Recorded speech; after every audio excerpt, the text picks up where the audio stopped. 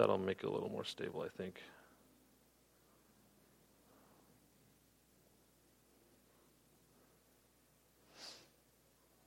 Okay. So the third fact on lamenting is that God expects us to lament. Romans 8:22-23. So he knows that we're going to. He knows when sin came into the world that there's going to be a lot of pain, heartache, all those types of things. And so there is an expectation that we will.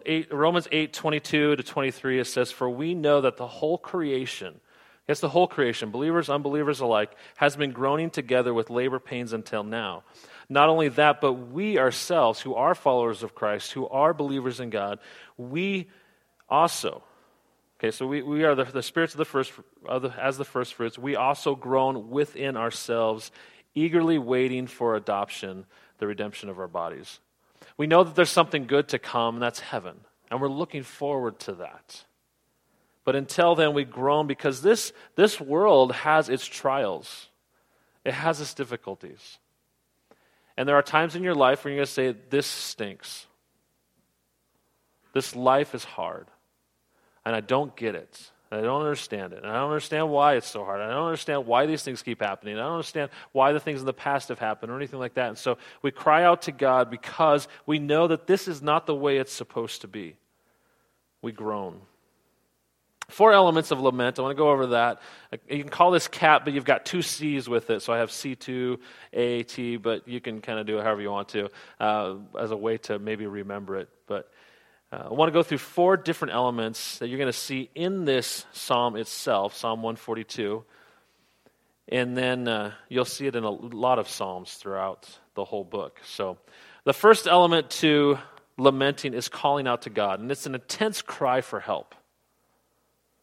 Okay, it's not just, hey, God, are you there? It's more of a crying out, like I'm in a state where I have to cry out to God. I have nowhere else to turn.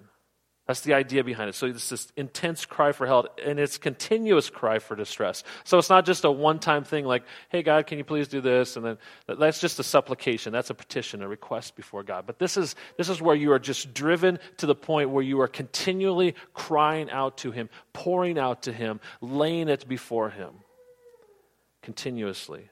That's the idea behind calling out to God in lament. The second piece, the second C, is complain. Verses 3-4, you're going to see this in Psalm 142. We may complain about our own inadequacy, our own weakness, or something along those lines. And then we may complain about those who hurt us. And that's what David does here. He complains about those who are outside and the enemies that are kind of crushing in and have the pressure and are pushing on him. And he's saying that these are the people that I want to get away from. And I want you to deal with, God. It hurts. And here he's being chased for his life. And so you can complain about your own weaknesses, which he does here, and you can complain about those who hurt you, and then you can complain about being alone. I think that's the one that probably resonates with us the most in this passage. Because all of us, to some extent, feel alone at times. And it's amazing, how each of us, we can have family around us, we can have a church around us. We can have friends around us. We could be married. We can have kids. We can have all those things and people around us, and yet we can still feel so alone. Why don't people understand what I'm going through? And those types of things. We ask those questions so we can make our complaint known to God. And then thirdly, we ask. We ask for help with the hurt because we don't know all these things we feel inside, the hurt, the pain, the things that are causing it. We want help with it. We want freedom from it. We want to get away from it, and so we ask for help.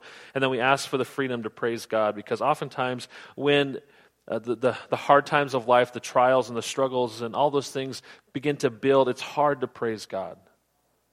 And here, very specifically, David cries out to God, and he says, God, I'm hiding in a cave, and the reason I'm hiding in a cave is because somebody's after my life, and I can't go out and publicly praise you anymore. Well, we know in our own lives that can happen as well, where we get to a point where we feel like the pressure has grown so much that we can't praise God. All we can do is focus on that pressure, that pain, that heartache, that trial. And so we ask for freedom from it. And then the last part is we trust. And this is the part that, like I said earlier, I think only Christians can really do, only followers of Christ can really do. You see, everybody can call out to God. They can say, well, if you really exist, God, will you do this? And everybody can complain to God. In fact, we're really good at that, right?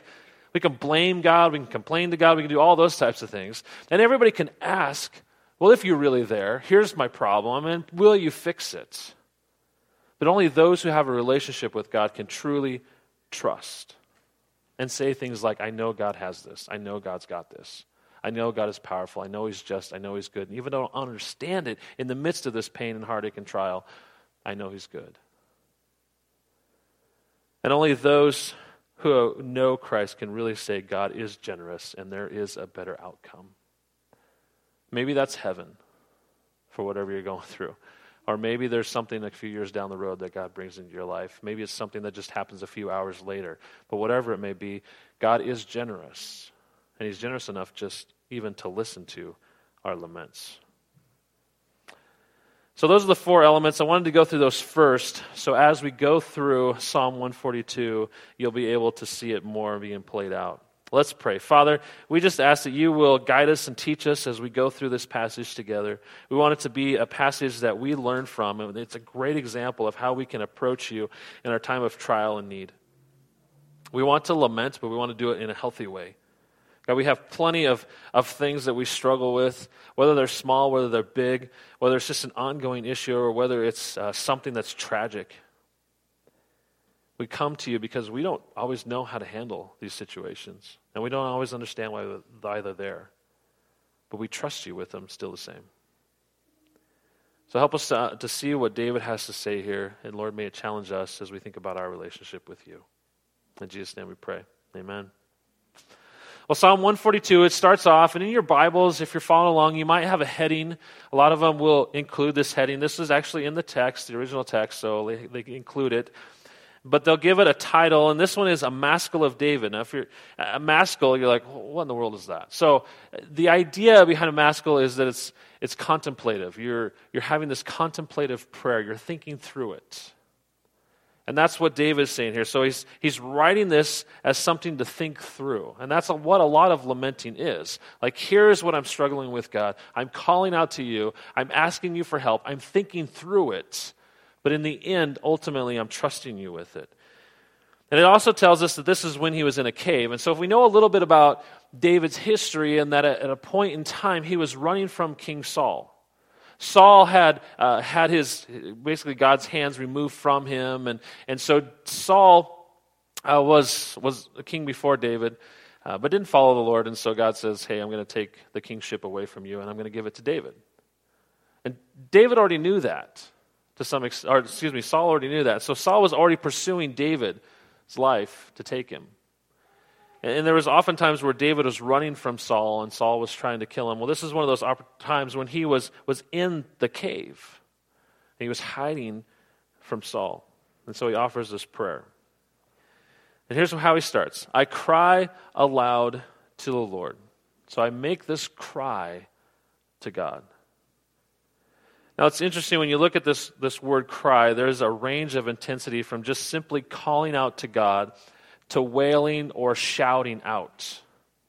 Like, I'm shouting out, I'm wailing, God, please listen to me. Here's my cry to you. That intensity builds if you look forward. He says, I plead aloud to the Lord for mercy.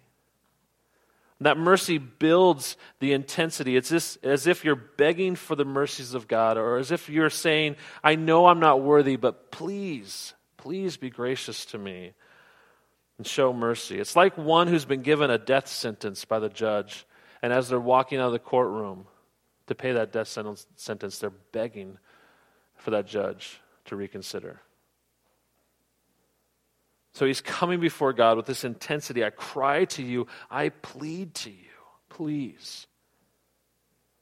And then he goes in verse 2, he says, I pour out my complaint before him. And the idea there is that it's like a liquid that would just flow out. So if you get that picture like a cup just hitting the ground and being spread out, that's the idea behind this, is that I pour out my complaint. I'm spewing out, so to speak, my complaint to God. It's just flowing out of my mouth. Now, many of us would argue and say we're supposed to listen to God, be in His Word, be in prayer, and be thoughtful and all of that. But there is a time in our lives when things are so difficult, when things are so hard, where we just simply let things go out of our mouths before God. We need to be gracious, or be thankful, grateful that God listens at that time. He doesn't have to. God, our Creator, who's already been merciful and gracious to us, doesn't have to listen to our complaints, but He does. Now, I remember a time back earlier on in ministry, and I had a time when I was leaving the church, and just some bad things were happening that week, and my family we had taken 2 cars, and so they had already gone in the other car, and I was just by myself. And for the next 10 minutes, not 10 hours, I didn't live 10 hours away, 10 minutes, I was just kind of spewing out complaints before God. And I remember it. I mean, it's very vivid in my mind. There were times where you're angry, there's times where you're sad, there's times where you're saying, I don't get it, God, I don't understand why these things happen the way they happen. But you're just kind of letting go of those things. God didn't deserve it. Absolutely, God doesn't deserve that kind of talk to Him, but He's patient to listen. And I'm so grateful that He does. I pour out my complaint before Him, David says, and then I reveal my trouble to Him. There could be a play on words here.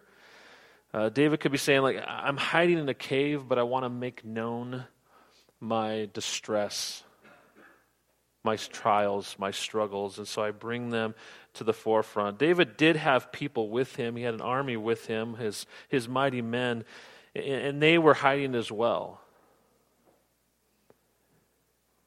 And so he could have told them, hey, this is difficult. And certainly whenever we make our struggles and our trials known, we always run the risk of people throwing it back in our faces, right? There could be people, when they find out that we're going through hard times, they could say, well, aren't you a Christian? Aren't you a follower of God? Isn't life supposed to be easier for you? No, that's right. But we think that, and people think that, you're a Christian and you're living in America. You're an American Christian, and life is supposed to be easy for you. And you're like, no, it's not. And as Christians, we still struggle. We still have hard times. We still have this world we're dealing with and its mess and everything that's going on. There's trials and there's stress and all those things build and the pressure builds. And so we reveal that to people and we take the risk. But while people may be saying things like, oh, your God, He must not be real, or why would you still follow Him? We can say, I do because I believe He is good. I believe He's right. I believe He's just. And we show our trust in the midst of those trials. And that can sometimes be our greatest witness to a world that's so confused about what is good and about a God who is loving.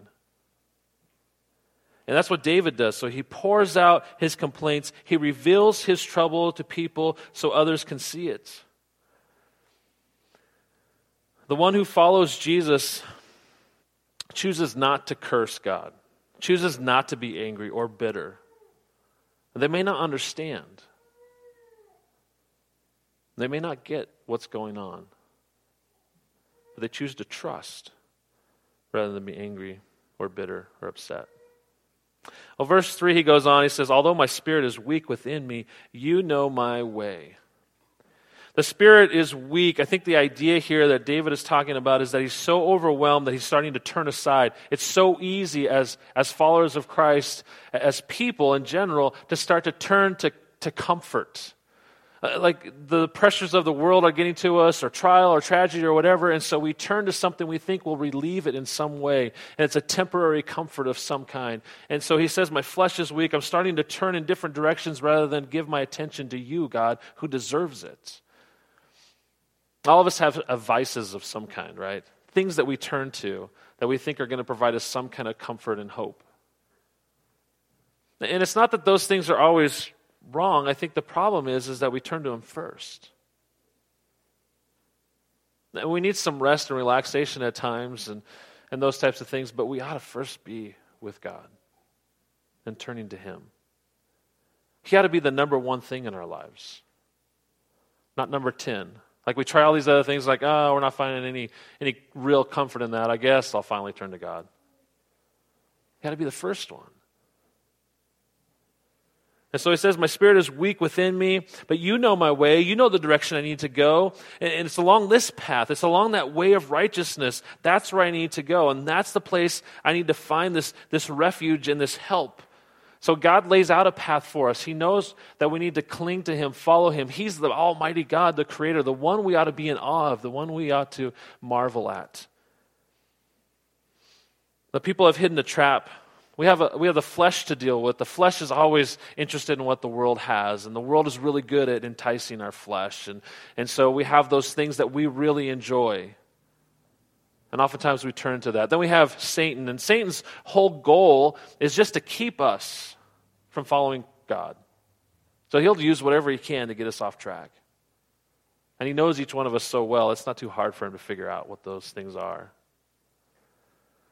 Of course, we have just ourselves, the things that we like, our flesh and what it desires. So it's easy for us to get off track. So he cries out to God, my spirit is weak. He goes into verse 4. He says, look at me. This is his complaining part. Look and see, I have no right-hand man. Now, this text here says, look to the right and see, no one stands up for me. The concept here is that there's not a right-hand man with me. I don't have somebody right alongside who's going to speak in my defense, who's going to be there, who's going to help King Saul, I think specifically in this case, King Saul understand that I'm not after him. And King Saul had a son, Jonathan, who was really good friends with David. And Jonathan had already gone to King Saul and said, David is not trying to take your throne. He is waiting it out. He's going to see what God's going to do and all those types of things. And Saul even tried to kill his own son because he says, you're siding with David. So David realizes there's nobody to speak on my defense when it comes to King Saul. So I look to the right and I see that no one stands up for me. There is no refuge for me. No one cares about me. And so he points to this fact that he's simply alone. And I think this is the part that we all tend to resonate with. Right? You can feel alone at times. I don't understand why I'm going through what I'm going through, and I don't think anybody else understands why I'm going through what I'm going through. You ever felt like that? And people will come and they'll try to encourage us. They'll try to say nice things to us. They'll put some verses out there. And I think those can be really helpful things. And I'm not trying to downplay that. Absolutely, we need God's word. We need Scripture. It needs to be spoken of. But sometimes all people ever need is just somebody to sit with them and lament with them, cry with them. And sometimes there are no words of comfort, at least not at that moment. Because you feel like it. No one really understands right now what I'm going through. That's what David is talking about here when he says, no one cares about me. I don't have a right-hand man. I can't find refuge. I can't even find a place that I can flee to, run to, go and feel safe. It seems like wherever you go, the pain, the fear, the hurt, the trial, the responsibilities you have, the bad memory, it follows. If such a place existed, a refuge existed, you would easily run there. But experience has already told you that place does not exist, and so you have no safe place, so it seems.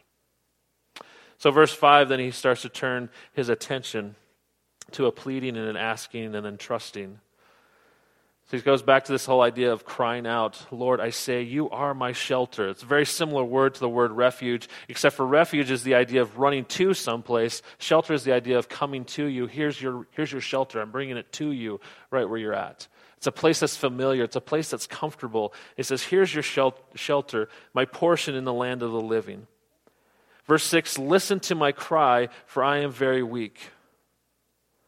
There, that idea of listening to my cry is like, pay attention to my request. It's like when you have a child and they're going around the room and they're crying out, Mommy, Mommy, Mommy, and Mom's like, stop calling my name. Pay attention to me. That's what you're doing before God. Pay attention, please, listen. Listen to me, for I'm very weak. We feel like that at times. And we feel like God's not listening. The reason why our kids run around oftentimes and say, Mommy, Mommy, Mommy, is because they feel like Mommy's not listening. And sometimes she is ignoring them. Right? And sometimes He's not that He's ignoring us, it's just that He's giving more time. And again, we don't understand why that is. He's listening the whole time. He's there the whole time. He hears us the whole time. So we cry out to Him, listen, I am very weak. I'm tired. I need help. Rescue me from those who pursue me, from those who are chasing after me, from those who are hunting me down. In David's case, for they are too strong for me. He knows, even though he had an army of mighty men, and he would not fight Saul, for one, because Saul was anointed, and he said he would not go out and fight Saul. But he knew that if he was caught by Saul, that Saul would kill him. And so he says they're too strong, they would pursue us, they would overtake us. So listen. And that may be the way you feel, like the burden's so heavy. I can't deal with it. And so you cry out to God. Again, that whole idea. You cry out to Him, but you keep trusting. Verse 7, he again says, free me from prison so that I can praise your name. This prison there for David was in that cave. He couldn't go out publicly. He couldn't walk the streets of Jerusalem where he wanted to go back. He couldn't go back and hang out with his family because he knew he'd be pursued there. He wanted to go and praise his God. He wanted to go to Jerusalem and praise Him, but he couldn't. And that may be the way we feel at times. Like we just can't even function. We can't even go out in the public and be with people. Or when we go out there, we feel like everybody's going to ask us all these questions. I'll get people that'll say, I don't know, I don't want to go to church because people are going to ask me questions. They know I'm going through some hard times. They're going to ask questions. It's going to be hard, and it's going to bring up all those emotions. They're going to start talking about it, and you feel like you're a prisoner almost to the pain and the hurts. There's heartache there. Free me from that prison so that I can just worship you. I can just praise you. I can just talk to you once again. That's what he's talking about here. But then he moves, he says, the righteous will gather around me because you deal generously with me. There's kind of a quick transition that even though he knows he can't just go out publicly and praise God's name, he knows that God is generous and God will deal generously with him. And that's the trust piece. So I don't know if you've noticed all throughout this psalm, it's kind of this back and forth. God, this is where I'm hurting. This is how difficult life is. This is the complaining. I'm going to lay it before you. I'm going to ask, and ultimately I'm going to trust you with those results. Sometimes God, he answers those questions right away. Sometimes it takes much longer. But He does answer them. He does deal generously with us. He is patient with us. We can praise Him for that. Hebrews 4:14-15 gives us a great hope about who our Savior Jesus Christ is. And we really want to turn our attention. So David didn't have the knowledge of Jesus Christ. He knew a Messiah was coming, but he didn't know what it looked like. We today know who Jesus Christ is, and what He did. He died on the cross for our sins, and He rose from the dead. We know that, and we have this great high priest who has passed through the heavens, Jesus, the Son of God. Let us hold fast to our confession, for we do not have a high priest who is unable to sympathize with our weaknesses, but one who has been tempted in every way as we are, yet without sin. One of the things that's so important about our faith, and one of the things that's so meaningful to me, and hopefully to you, is that when we turn to Jesus Christ, we're not turning to someone who just is a God up there in the heavens and doesn't understand who we are. But we're turning to a God who has come to this earth in the flesh and has experienced life like you and I experience it. He grew. He experienced what it was like to change. He experienced what it was like to grow up with other kids and be teased and those types of things. He experienced what it was like to work and be in a work environment. He experienced a family life and what that looks like. He experienced the little annoyances like being stung by a bee or bitten by a mosquito. He knew what it was like to have friends that laughed at him. He knew what it was like to be persecuted. He knew what it was like to disappoint mom and dad. Even though he was sinless, he was caught 3 days late, 3 days hanging out back at the temple, and they had to go find him. I'm sure they weren't too happy, right? And his response was, well, you should know, and I've been in my Father's place. And but he went through all of that, and then he goes out and he does ministry, and he gets ridiculed. He gets some people that he heals, and they're all excited, but then they leave, and then he goes through and he spends hours upon hours with 12 guys. One of them ends up turning him in for some money. And when he was arrested, the other 11, they just all kind of went in the background. And ultimately, when Jesus went to the cross, when he was at trial and went to the cross, he was by himself, alone. He knows what all that's like. And so when you read these words, it should have great meaning for us. We do not have a high priest who is unable to sympathize with our weaknesses. By the way, don't forget, we don't know what happened to Joseph. So he had already lost his earthly father. He had lost best friends. He had already experienced death as well. He was tempted in every way, yet he was without sin. He didn't give in to his weaknesses. So we can turn to him with confidence that God understands who we are and what we're dealing with. And that's probably the reason why he lets us complain and is so patient with us.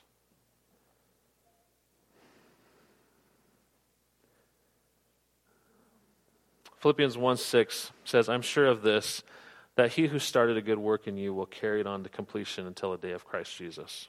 Christ is coming back, and that'll be an awesome day, and we look forward to that. But until that, we have this messy world we're living in, and Christ is going to use the good times and the bad times to make us into the image of his Son. I mean, God the Father is going to use it to make us into the image of his Son. So he's sure of this, that he who started a good work will continue to refine us and will continue to work in us. And the way we do that is by Hebrews 12:2. It says, keeping our eyes on Jesus, the source and perfecter of our faith. For the joy that lay before him, he endured the cross, despising the shame, and sat down at the right hand of the throne of God. Jesus is the one we focus on, the one who has given us eternal life. And that's what we need to keep in our minds and our hearts, is who Christ is. If you ever wonder if God really loves you because you're going through a hard time, remember Romans 5:8. God proves his own love for us, that while we are still sinners, Christ died for us. We do not deserve the love of Jesus Christ, but he loves us anyhow.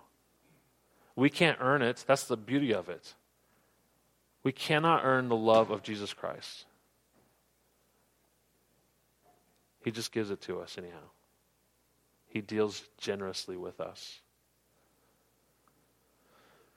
So maybe you're lamenting in your life right now. Maybe you know people who are going through difficult times.